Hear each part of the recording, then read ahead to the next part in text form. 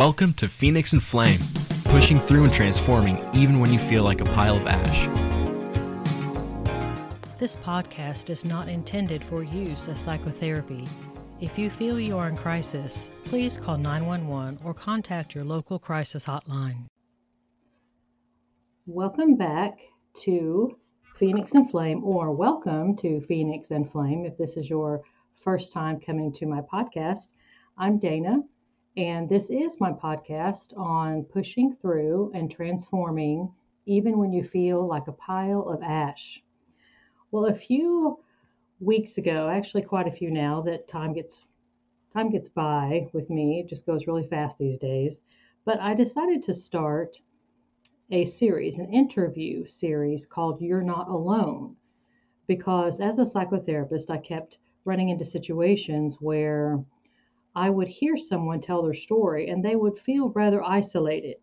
They would share with me some really, really harsh things they were having to deal with, and they would say, I just feel so alone. I'm so alone. But I knew they were not alone because I got the privilege of being able to hear other people's stories, but they did not know that they were not alone. And so I thought, I'm going to start an interview series on my podcast so that we can reach out to our Phoenix and Flame community and really rally around one another, support one another, and really be willing to be transparent and explain harsh things that we've experienced and we're going through, because you know what? There's someone else out there that might be going through the exact same thing right now, feeling very alone. So the interview series, You're Not Alone, was really to reach out, to create some connection. And it was also to be able to help us understand what other people's situations are like. I was interested in reaching out to individuals who had gone through things that were diverse from my experience or from some other people's experiences that I have been around, so that we can gain an understanding of what it must be like to walk in someone else's shoes, to have that empathy and to have that support. For anyone who's listened to me in my prior podcast episodes knows that I'm not a big fan of judgment. I don't like people judging each other. I would much rather us understand one another's stories and walk in each other's shoes. And I think when people have an opportunity to hear someone's story and connect with that person, they're much less likely to be judgmental and react in hurtful or critical ways. And so that was some of my motivation for creating the interview series, You're Not Alone. So today we are blessed. We have someone with us. Her name is Heather Hutchison, and Heather is a singer and songwriter and also an author, multi-talented, very creative. Currently living, and she'll correct me if I don't have this right, but currently living in Vancouver Island, Canada. Heather was blind since birth, and she's also experienced some time not only in Canada but Latin America. And last thing I'll say before I'll turn this over to Heather and I'll stop talking quite so much, Heather has also been very open and transparent about her struggle with mental illness that resulted in inpatient psychiatric hospitalization during the COVID crisis, which we're still kind of in, but not as bad it was in, like closer to 2020, and how she has really taken refuge in music. And she has songs that she has sung. She has this gorgeous voice. And near the end of the podcast episode, I'll tell you more about her website and her memoir that she wrote and that kind of thing. But right now, I really would just like to kind of stop talking quite so much and hear from Heather her story. So Heather, welcome to Phoenix and Flame.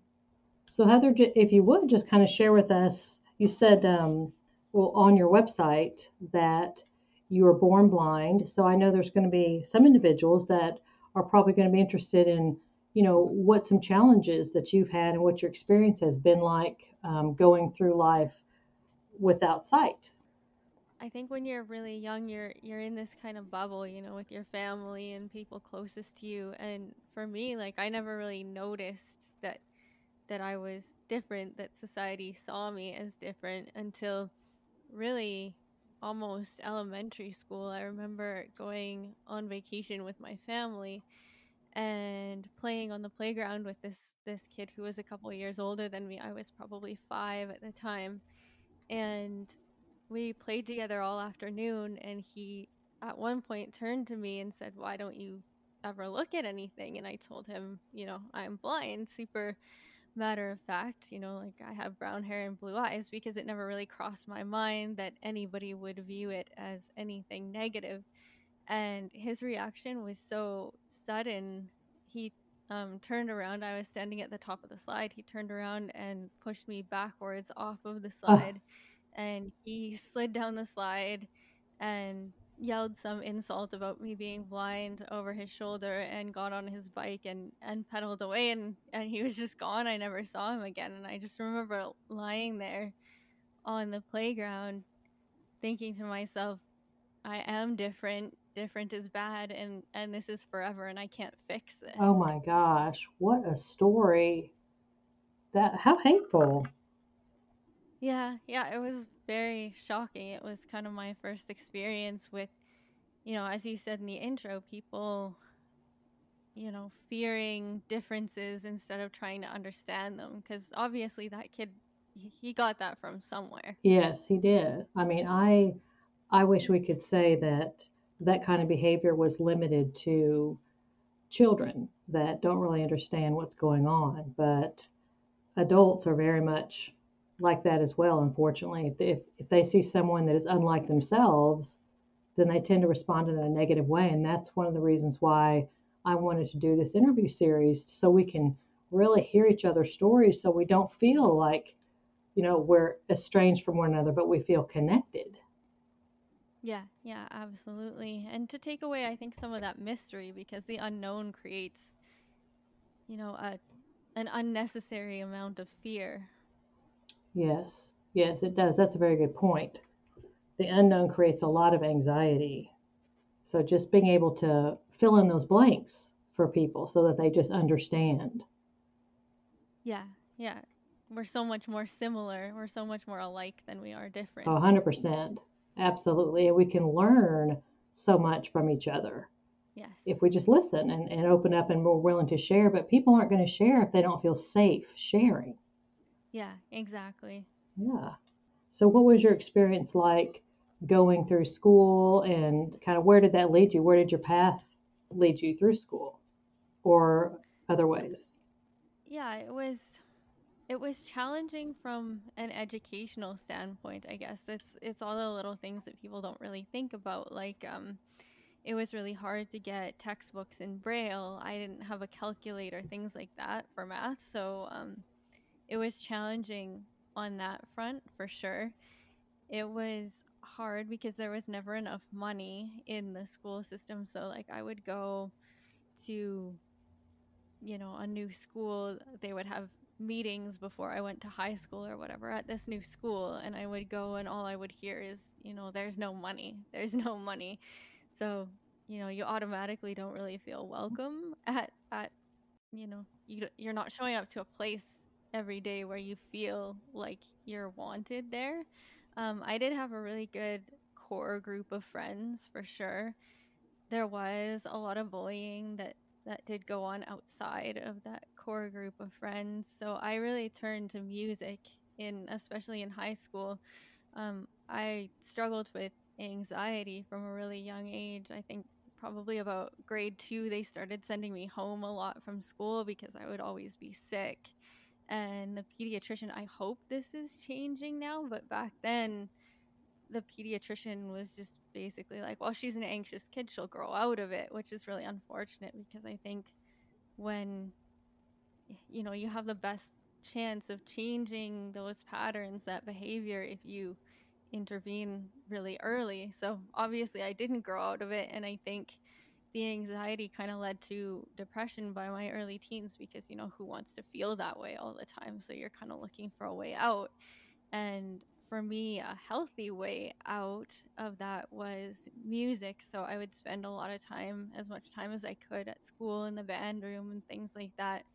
and writing songs. And it was really helpful for me to, because it's a confusing time. So to get out all the racing thoughts in my head into music. And then my first CD came out when I was 16, Oh, which was wow. like really crazy. Yeah, I met a producer in a talent competition I was in, and he was on the panel of judges, and he came backstage afterwards, and he was like, "Yeah, I'm a producer, and I really liked your music. We should talk about recording together." And I was flattered, but I didn't think anything would come of it. And then 3 weeks later, we were in the recording studio, so it was like crazy going from the high school band room to the world of professional music in three Oh my weeks. But it was God. really cool because after the album came out, I, would play these concerts. And at 16 years old, people would come up to me and they'd be like, you know, I heard this song of yours and I went through such and such a situation, and this song really helped me. So it was really like that human connection that I was really fortunate to find in music. Oh, wow. That is just amazing.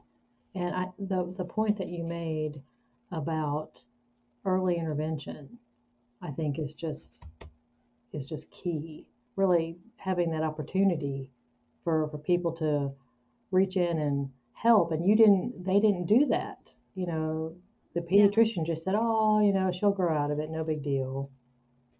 Yeah. Oh my gosh. And so for you to get to the point of kind of teaching yourself, and you said you were in the band. What instrument did you play in the band? Piano. And I sang. Like I took as many band courses as I could in high school. I think I was in the guitar ensemble, I played piano, I was in choirs and things like that. So basically whatever options I could take, just to spend the most time in the band room, because it just felt like a really safe place when the rest of the world didn't feel that safe. Oh, that's a very good point. Now, was this all in Canada? Yes. Okay. So you said you went from basically a 16-year-old band member and choir member to having your a professional CD Yeah. produced. Did I hear you right?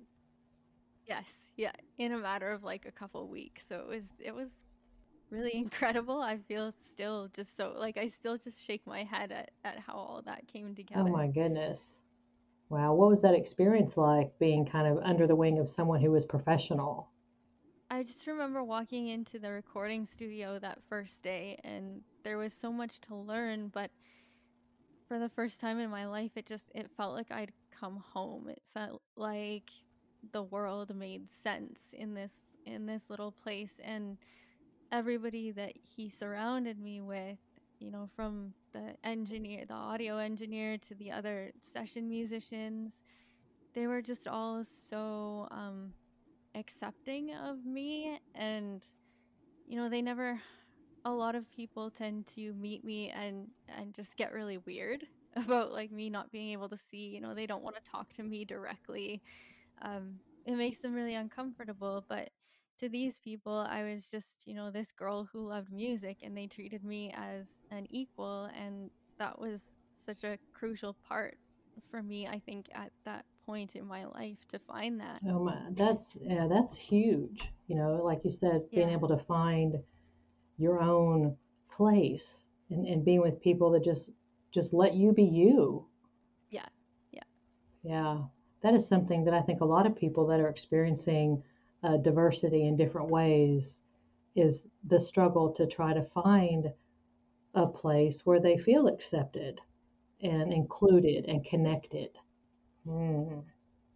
So where did that go from there after you were 16? So I kept playing music. My next CD came out when a couple of years later, I guess I was 19, and then I was actually in university at that time. I was actually studying psychology.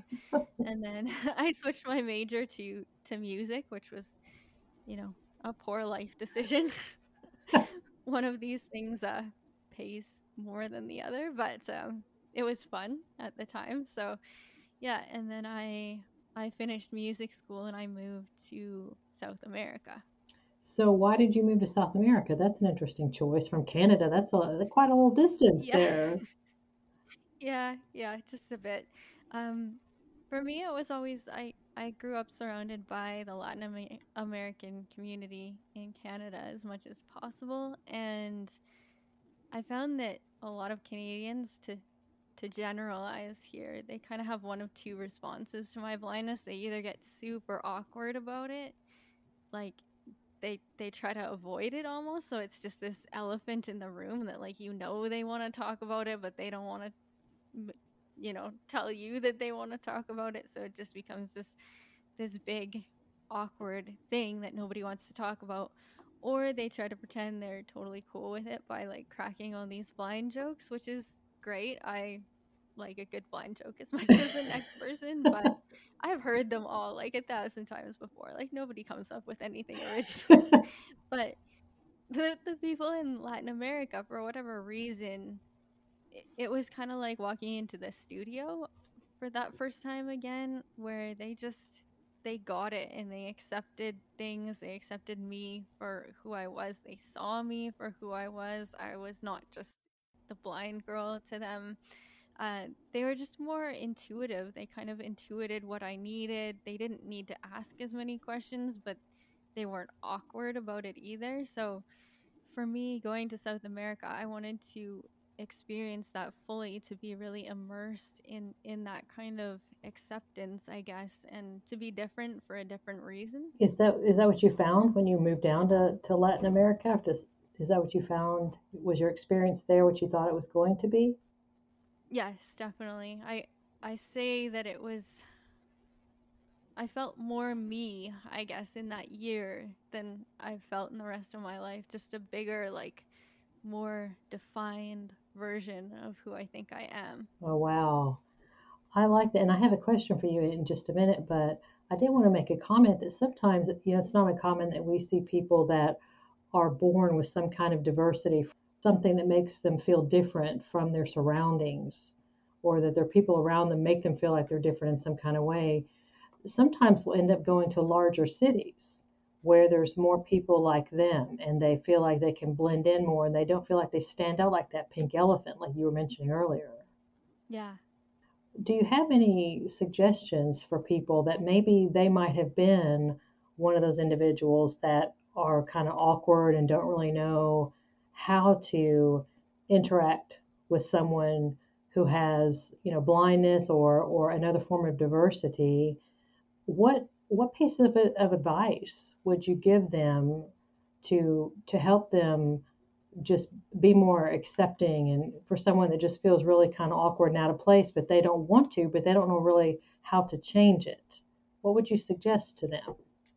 It's challenging for sure. And I think it kind of comes back to remembering that we are all so much more alike than we are different. So, we all kind of want the same things. We all want to be comfortable. I want everyone else to be comfortable because then I can be comfortable. So I think just really, trying to, and I know it's hard, but trying to see the person for more than just that one big difference that you're noticing, and instead maybe try and focus on the ways in which we are alike. Ask questions about hobbies, about work, things like that, instead of just talking about their differences. And in asking those questions, I think you're going to find out, what makes us the same and what makes us different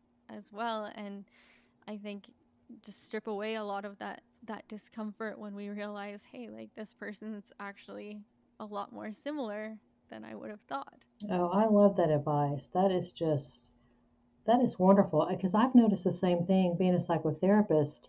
I have a lot of my patients that come in, and although in the community they might appear to be very different, like one might be a sales clerk at a local department store, and there might be another patient of mine who's a CEO, or another that's a surgeon, or another that's a librarian.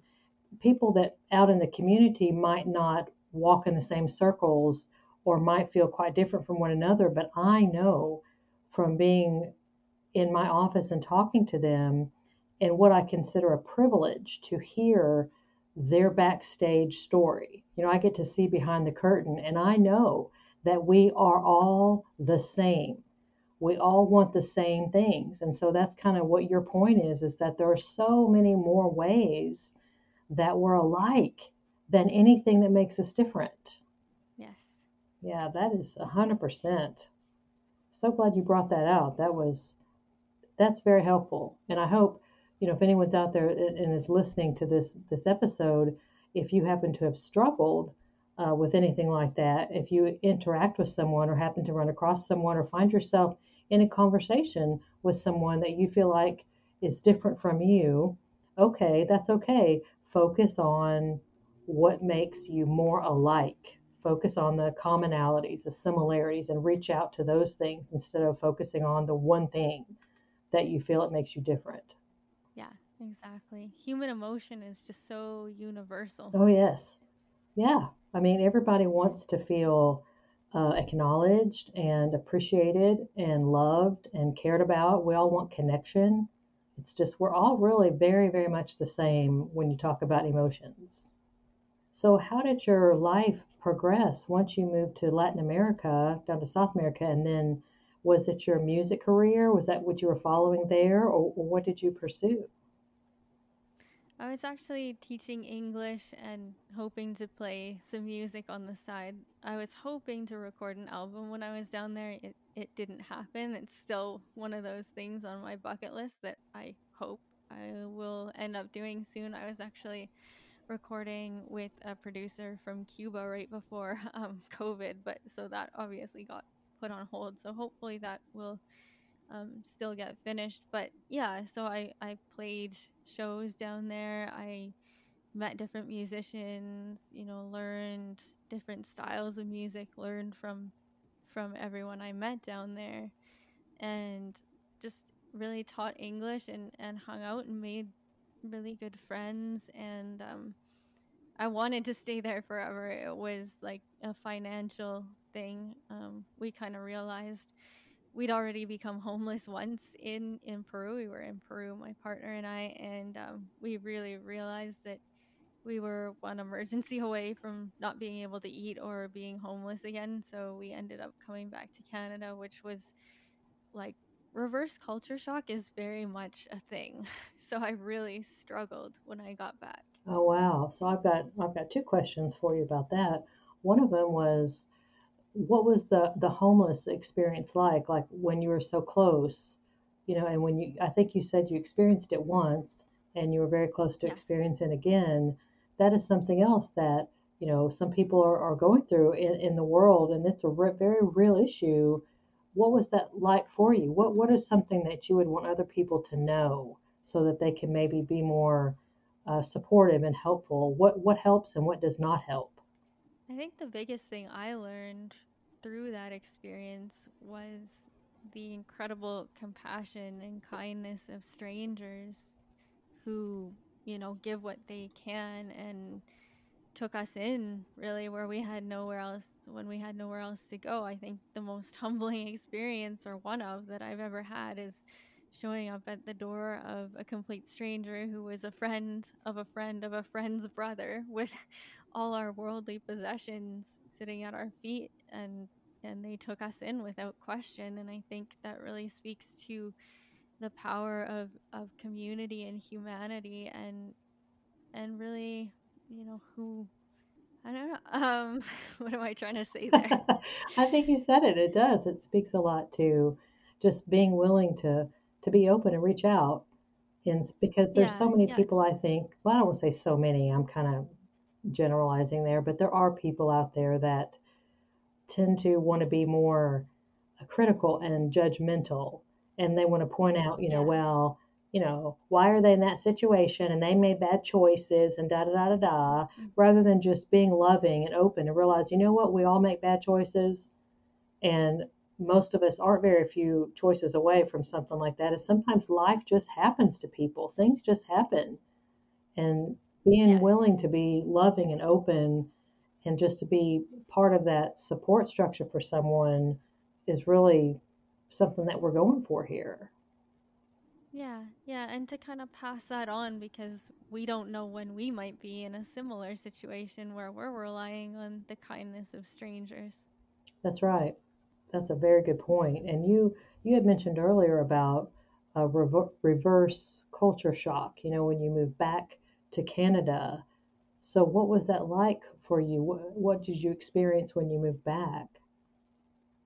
So, the very first interaction I had in the airport when I got back to Canada was with a man who, well, I didn't even have the interaction with him because he actually spoke to my partner. He wouldn't speak to me directly, and he came up to us and he said, "What's wrong with her? Was she born like Oh that?" my gosh. And in the entire time that I'd lived in Peru, nobody had ever said anything to me like that. It's fairly common in Canada to hear things like that.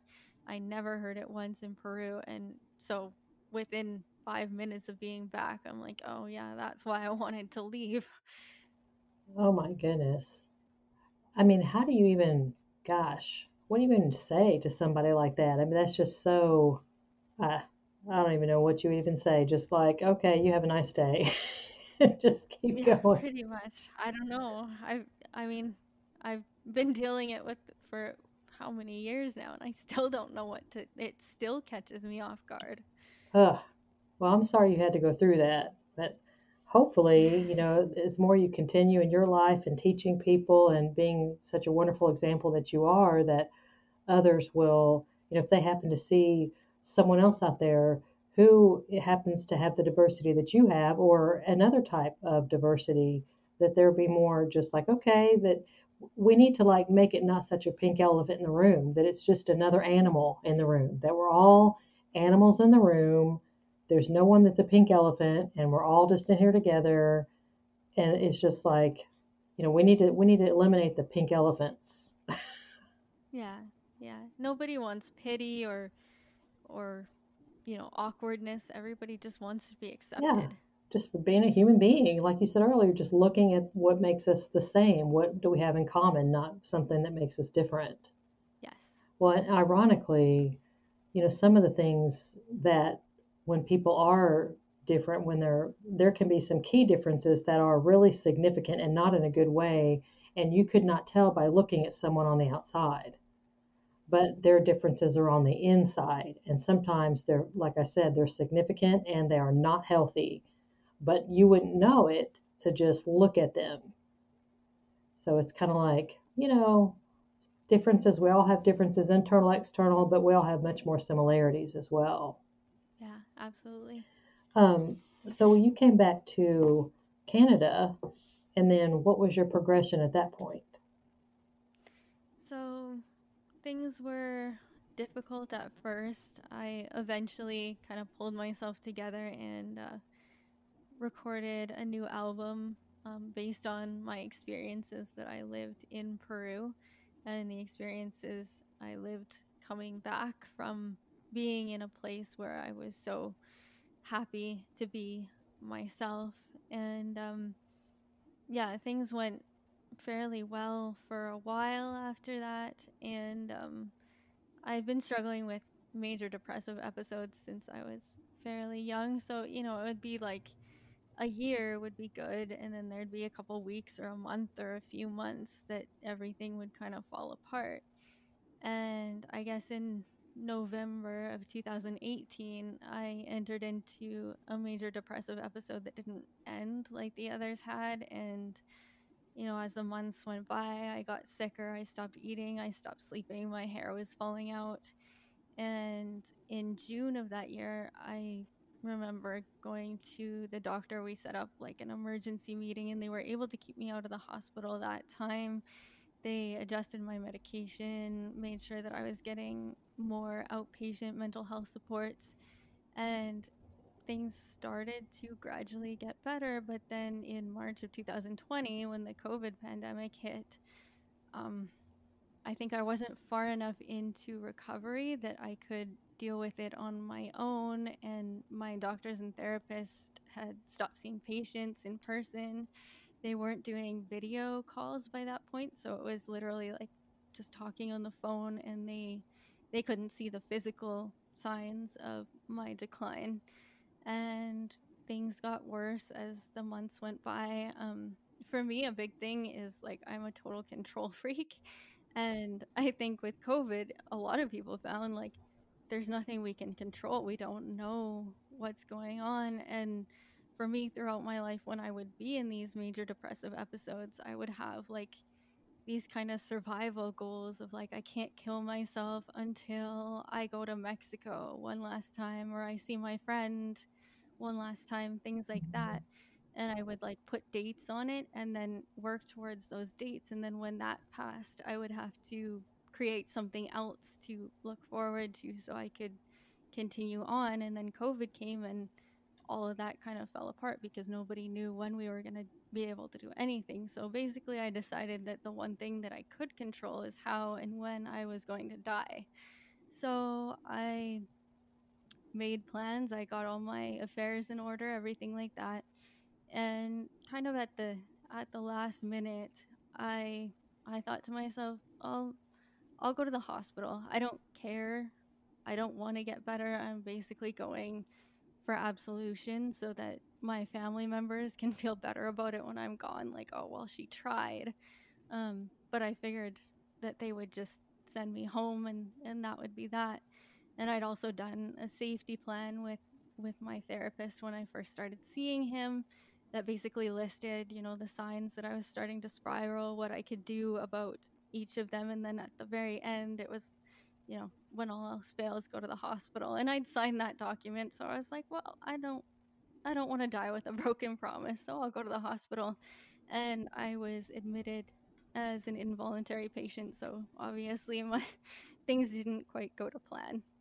The crisis plan that you mentioned, I have done those. It's kind of like a contract in a way. I've done those with some of my patients before where, we just basically list out sort of like a hierarchy of people they would call or agencies they would call. And then at the end, it's like, an emergency room you would go to, and then they would sign it, then I would sign it. It was sort of like an understanding, a contract between the two of us that they would try everything on that page before they would actually try to attempt to take their life. Yes. Yeah. That's exactly the same sort of contract. Yeah. Oh my. It's refreshing to hear you, tell your story, because I know that there are other people who have gone through what you've just described about, just struggling with the depressive episodes and what that feels like. And something that I was just thinking about the other day, and I was having a conversation with someone, is that people that haven't experienced depression frequently don't understand what's going on, and they kind of start judging the person that has depression. They'll say things, like, well, just get up, just get it together, get in the shower, go take a run. They don't understand what depression does to someone. Yeah, it's so indescribable, really, I think, unless you've lived it. Mm-hmm. It just seems to just pull all the energy that you have out. You don't have any energy or desire to do anything. I had one patient describe to me years ago. She said having depression was like, for her, she said, just the thought of going and getting in the shower, the energy that was going to be required to do that, for her, it felt like trying to pull the Leviathan from the bottom of the ocean. Yeah, yeah. And I think for me, I would almost forget how to shower, even like do basic things like eat and shower and things like that. You just don't even, you're so far gone that you don't even really know how anymore, if that makes any sense. Yeah, it does. It's just you get pulled in a very, very dark place, and it feels very lonely and isolating because you don't know. It starts feeling very hopeless. It's like, what is anybody else going to do about this? Nobody can save me from this. And so listening to your experience of that and really having gone through it off and on for the majority of your life, it was kind of like a dark neighbor that never quite moves away, that comes over every so often and then leaves. Mm-hmm. And so I feeling for, your experience with that, and finding myself feeling very thankful that you were able to reach out and you were so close to being one. Actually, what happens when people are depressed that you described so eloquently was people, they, when taking their life is feels like a good thing. They Yeah. don't want to be alive anymore. No. And it's almost like this strange act of altruism. Like, I know a lot of people say, oh, that's selfish, but I think when you're actually going through it and when you're making plans, it's like you know that people are going to be sad initially, and you feel terrible for that. It's heartbreaking, but you think you're going to give them this gift of not having to deal with you anymore. Hmm. Yeah, I've heard that before too. Yeah. Yeah. Well, I'm so thankful that you decided to go to the hospital, even though you thought that that was just kind of like a little stopgap there for your family, that they were just gonna, the hospital was just gonna spit you back out and then you were gonna go take your life. That's not what happened. What happened instead? So yeah, basically I was just thinking, oh, the hospital is going to be a bit of an inconvenience, but at the very most they'll hold me for 24 hours and whatever, I've been alive this long, I can wait another 24 hours if it'll make people feel better in the end. But so I went into emergency. They took me into psych emergency. They did let my partner sit with me for a while. Even with COVID, he wasn't really supposed to, but they made an exception, which I still kind of feel terrible about it because that's not an easy place to see, um, especially when you're healthy. I think so. That must have been, really difficult for him. But so I went there and talked to a crisis nurse, and she said that they were going to call the ER doctor and see what they wanted to do. So the ER doctor came in a couple hours later and talked to her again. She asked me all the same kind of questions and filled out the paperwork for me to be admitted as an involuntary patient. So basically, I couldn't leave to go, carry out my plan, even if I wanted to. So I stayed there for 9 days. I was in psych emergency under suicide watch for a couple of days, and then they moved me to the IPU, inpatient psychiatric unit, and that's when they really kind of started with the more intense. Like the first couple days were basically just keeping me safe from myself. We didn't really do anything. I was on a lot of medications, and then moving to the IPU, the more intensive therapy started, and I was still pretty, I was cooperative, but I didn't care. I was still biding my time. And then this one night I was lying awake in bed. They'd been, I think when you go to the hospital, like generally they're pretty, when you're out of the hospital, pretty cautious with psych meds and how they adjust them. But in the hospital, it's almost like, well, you're here, so we're just gonna, go full bore Oh, with them, wow. and you're here just in case. So I couldn't sleep. I was like super euphoric and stuff. It was really strange. And the medevac helicopter came bringing a critically ill or injured patient from a smaller hospital to this bigger hospital for treatment. And as soon as they got there, they called a code blue. And so I was lying there listening to all this, and I started thinking about the patient's family and like, my God, they must be having one of the scariest nights they'll ever know. And then I started thinking about my own family and thinking, well, how can I have so much compassion for this person's family when I know the decision I want to make will devastate my own family? And then I started thinking about the patient themselves and thinking, wow, what a strange juxtaposition.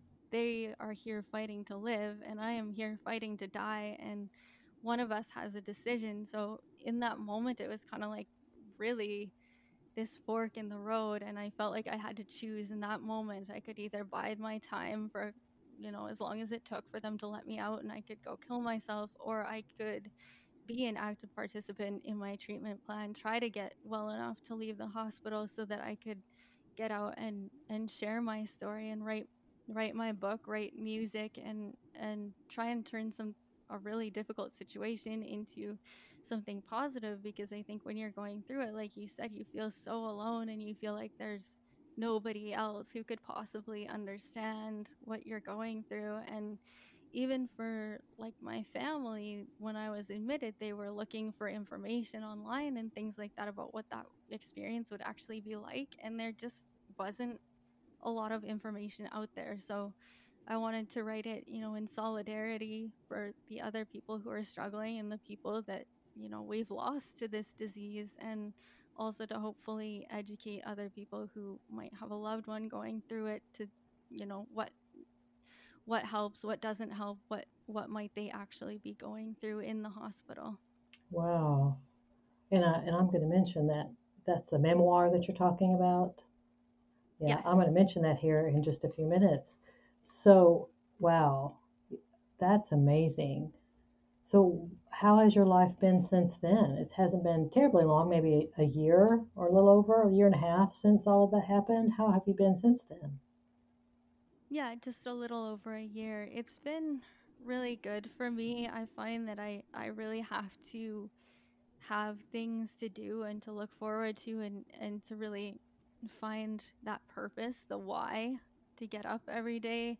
Um, so it's something I'm really aware of with myself that I do need. So initially it was getting home, and as soon as I could, writing down, especially the details from the hospital, just while they were really fresh, and writing that book and publishing it and everything was like, that was a lot of work. It was way more work than I could have even imagined. And I have 3 albums out, and I was like, oh, it'll just be like another album. And I mean, it is and it isn't.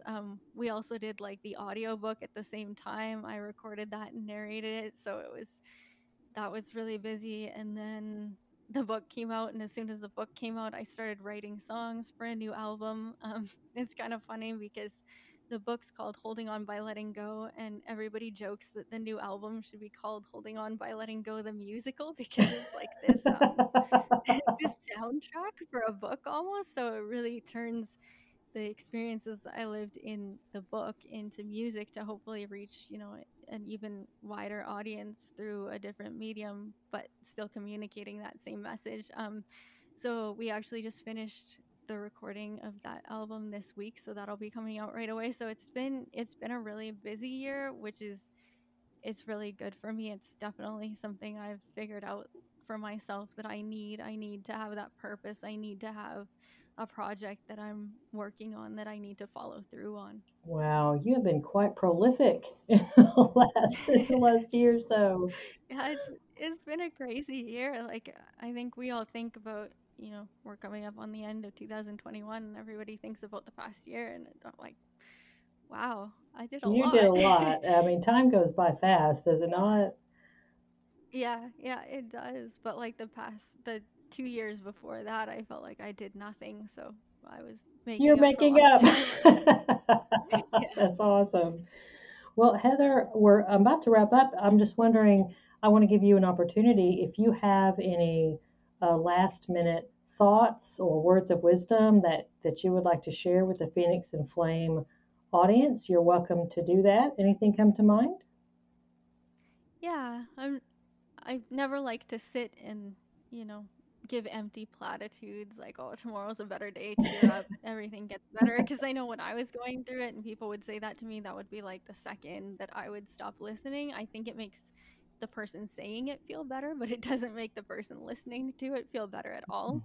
But what I can tell you is there will come a day when you'll stop in a moment and you'll feel so much profound joy in that moment, and you'll stop and you'll think to yourself, I would have missed this. So hang on for that moment because it is worth it. Awesome. Well, Heather, I appreciate so much you taking your time and your energy to come and be so open and transparent with me and with the Phoenix and Flame listeners, because I know there's going to be people that you're going to reach through my podcast, that they're listening. And for all I know, for all you know, they might be struggling with thoughts of suicide today or whenever it is that they end up listening, to the episode. And your words and your experience and your willingness to share and to be open and transparent with it really is very touching and meaningful. And I appreciate you so much. Thank you so much. if anyone in the Phoenix and Flame community out there, if you've listened to the episode today and it has meant anything to you, if it has touched you at all, if you feel like that you want to share it, or you have a friend or a family member that you feel like needs to hear Heather's story, please share the episode. Use whatever social media platform is appealing to you, whether it's Facebook or Instagram or Twitter or whatever floats your boat. I would appreciate, because the more we can share, the more we can build our community and reach out to one another and really be supportive. So I appreciate everyone tuning in to another episode of Phoenix and Flame. And this is Dana. And I hope you have a wonderful rest of your day.